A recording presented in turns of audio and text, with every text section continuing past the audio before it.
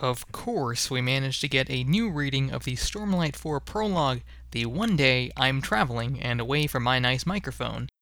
But fear not, dear listener, since I've got my crappy old headset mic and boundless enthusiasm. So, let's talk about the new piece of the prologue, with spoilers ahead for the entire Stormlight archive and tons of rampant speculation. Whee!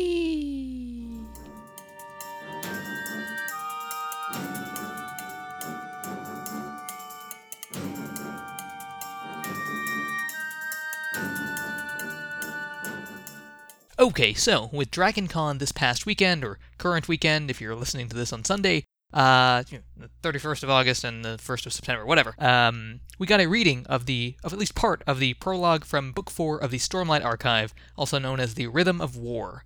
While Brandon didn't give us the entire prologue, it cuts off some point before the actual fighting starts, this gives us a ton of new information to work with about the feast that sort of sets off the entire current storyline.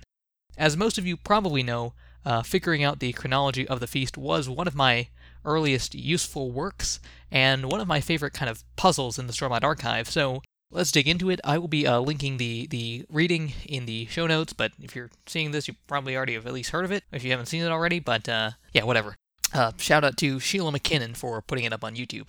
So, to begin, the prologue is told from the point of view of Navani Kholin, as she struggles to deal with running this enormous feast to celebrate the treaty with the Parshendi, with Gavilar entirely missing, as apparently he's been wont to do.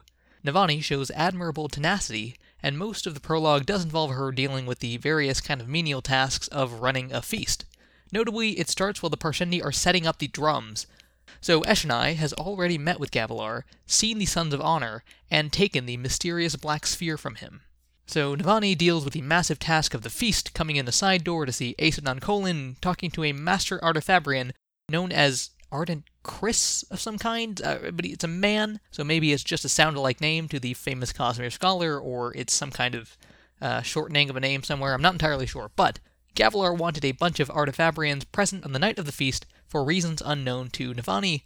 We know it's probably a lot to do with what he talks about with Eshonai about Fabrial sort of trapping Spren.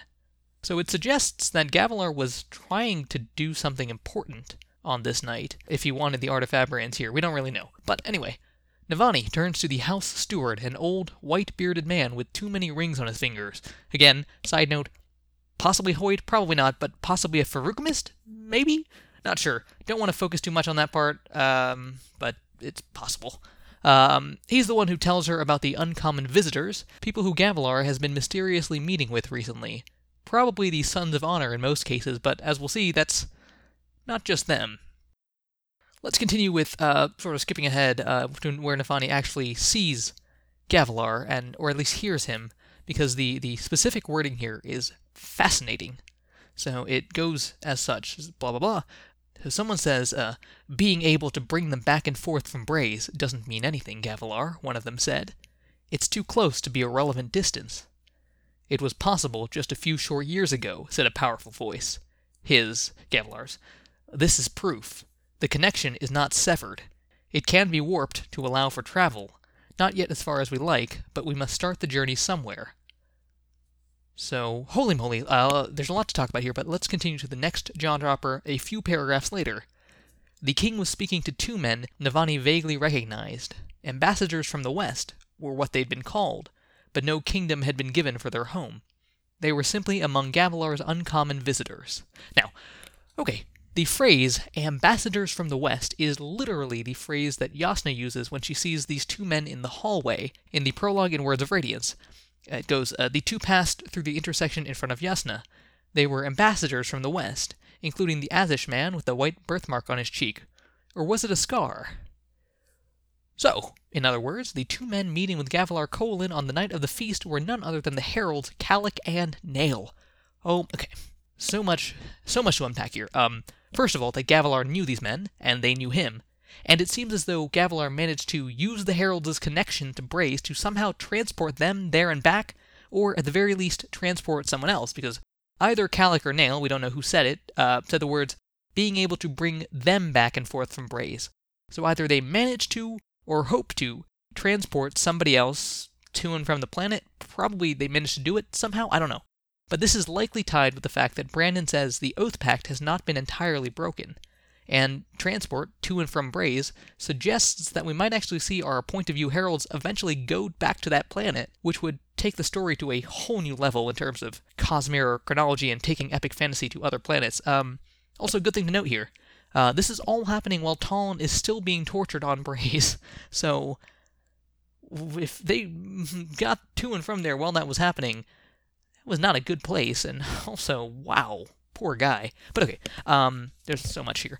This brings us to the next question. What exactly was Gavilar's game, exactly? His meeting with the Heralds is separate from his meeting with the Sons of Honor, and it seems like he wants to harness the power of the Oath Pact to travel somewhere. But somehow Braze isn't far enough. This gives us a couple of options.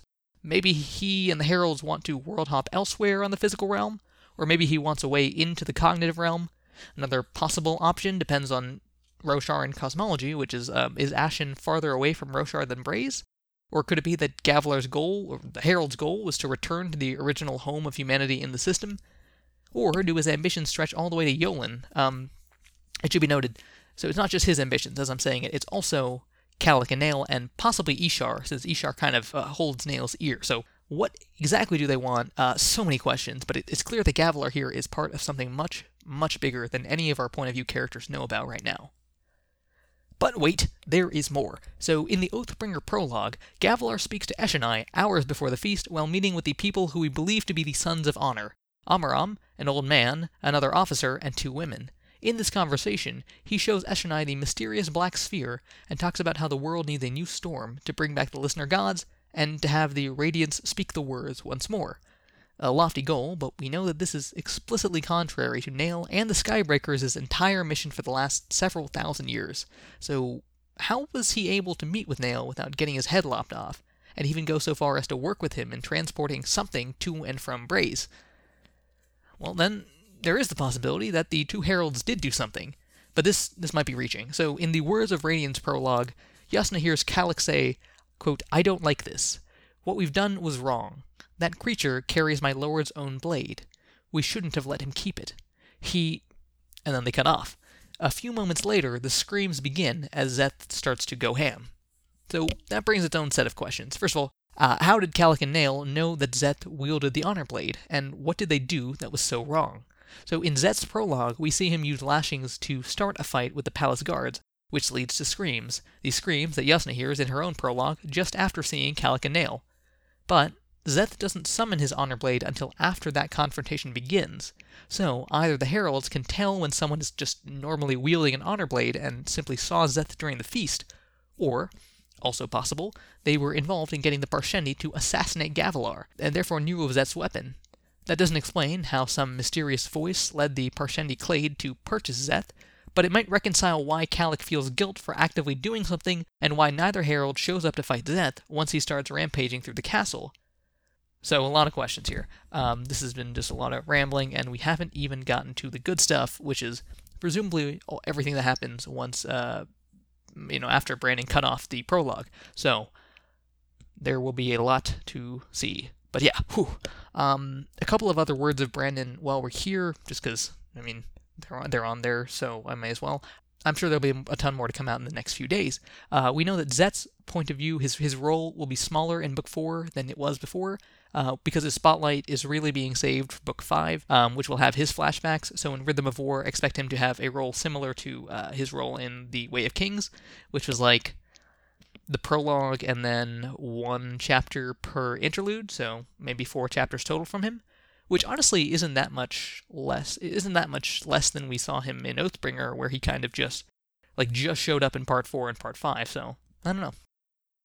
Another interesting word of Brandon, which is even more confusing, is that when someone asked, have we seen a Dawn Shard in any Cosmere book? The answer was yes and no, with a Rapho, so no idea what that means. But okay, so that wraps up my frantic Saturday night, whatever. For now, I think I'll hold off on an updated timeline of the feast until we get the actual Rhythm of War prologue and all that stuff, just because I'm sure that'll change quite a bit in the timings and whatnot. But I may end up having another sort of ramble sometime in the next couple weeks with more wild thoughts on this whole matter, especially as people smarter than me start to piece together things that I didn't realize about this prologue. I ended up skipping over a lot of it because it seemed like it was just Navani dealing with, palace tasks, but maybe I missed something. But till then, thanks to Hokie Bentley over in the Sandersonian Institute for Cosmere Studies Discord for just talking this out with me as I freaked out.